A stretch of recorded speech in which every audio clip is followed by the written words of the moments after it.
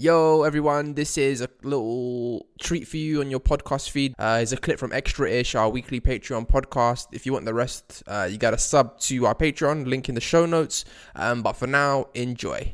There's some really exciting updates coming out of Silicon Valley. This is an initiative that's being led by Ifeoma Ozoma. You probably heard about her. We talked about her in a previous episode. She is a former Pinterest employee who happens to be a Black woman who alleged racial and gender discrimination at the company. She left. She moved on. Not so long after that, Pinterest COO or former COO Francoise Brugger sued Pinterest, also alleging gender discrimination, and got a $22.5 million settlement. Now, at the time, we were saying, hang on a minute. Someone left like a bit hush-hush with maybe like goodness knows what, a few weeks or months' pay. Someone else got 22.5? So the two Black women got a year's pay severance, the two Black women who alleged racism and sexism. Yeah, just to clarify. And I'm gonna doubt they were paid anything close to $22.5 million a year. Absolutely not, yeah. Which is super messed up and super crazy. And well, hey, listen, it's thankfully isn't the end of the story, because now hopefully with the work that they're doing, they're trying to get a bill passed, and this is in California, but it would basically mean that non-disclosure agreements, which we as tech employees and honestly just like people across the world have often been like forced to sign, are not going to be applicable in a case where there's like potential discrimination. And I really hope that this actually holds, and I think that it's really important that this work is being done. I think it's really messed up the way hush money is used to perpetuate heinous acts.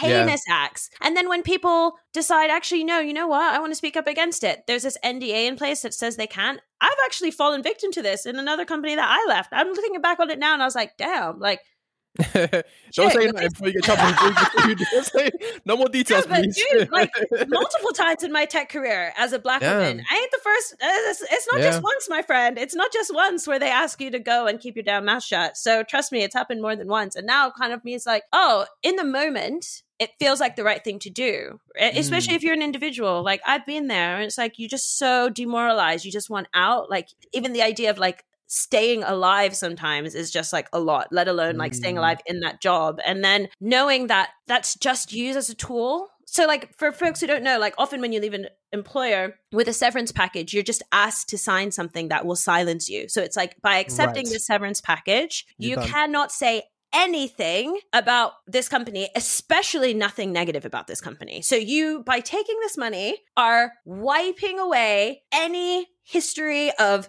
potential abuse, potential discrimination, potential trauma. You're erasing all of that, and you're walking off into the sunset, happy clappy. Don't mention this again. Don't mention us again. This never happened. You know what I mean? That's basically what happens. And this bill will mean that people don't have to be silenced anymore, which means that companies won't get away with getting away with it anymore. And we can actually have a conversation and ultimately remove bad actors. Because the problem with like hush money and NDAs and silencing people and like NDAs and severance packages is that it protects the bad actors.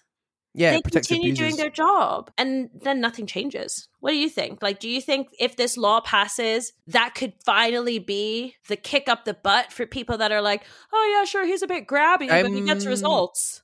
I'm not sure, because I think a few more details that probably would help illuminate it. I think there is a law currently that enables you to kind of breach an NDA if you've been sexually discriminated against, but not racially discriminated against. And I think this new bill essentially is adding any form of protected characteristics to that, so that if you've been racially abused, you can also breach your NDA and come forth and speak. And apparently the Ifeoma and Erica, they were at risk of being sued by Pinterest, hypothetically, by coming out and alleging racial discrimination. What saved them apparently was the fact that they were also alleging gender discrimination. So that was allowed, right? If those two weren't packaged together, they wouldn't have been able to proceed.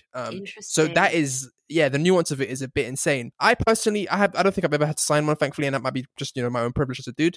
Like, but the idea, like, I get an NDA about company secrets. So like, if you work for Hustle Crew or Pocket, like, you shouldn't really be able to just leave and say, guys, this is what they were doing at Hustle Crew, right? So now that I'm joining you, Hustle Team, this is how we're going to replicate this at Hustle Team, right? Like that, I understand why that is kind of signed. That happens anyway, come on. That happens anyway. And some people actually think, that shouldn't be allowed anyway, to have an NDA about that, because it's like, you can't can't NDA my brain. Yeah, you can't NDA your brain, and also just like it prevents competition, it prevents dynamism in the marketplace, right? But to sign an NDA that basically you can't speak on your own personal experience about abuse that's happened, that should not be allowed, full stop, right? So I hope the law passes, and I hope it sets a trend, because I think where California goes, the rest of the US follows, hopefully. So yeah, shout out to the individuals who are kind of pushing this, and the lawmakers that hopefully will sign this and put this into law. It's funny because like so many things that are designed with good intentions, the impact of its existence ends up being something horrific and negative. What's the good intention here, though? What's the good intention here? With an NDA,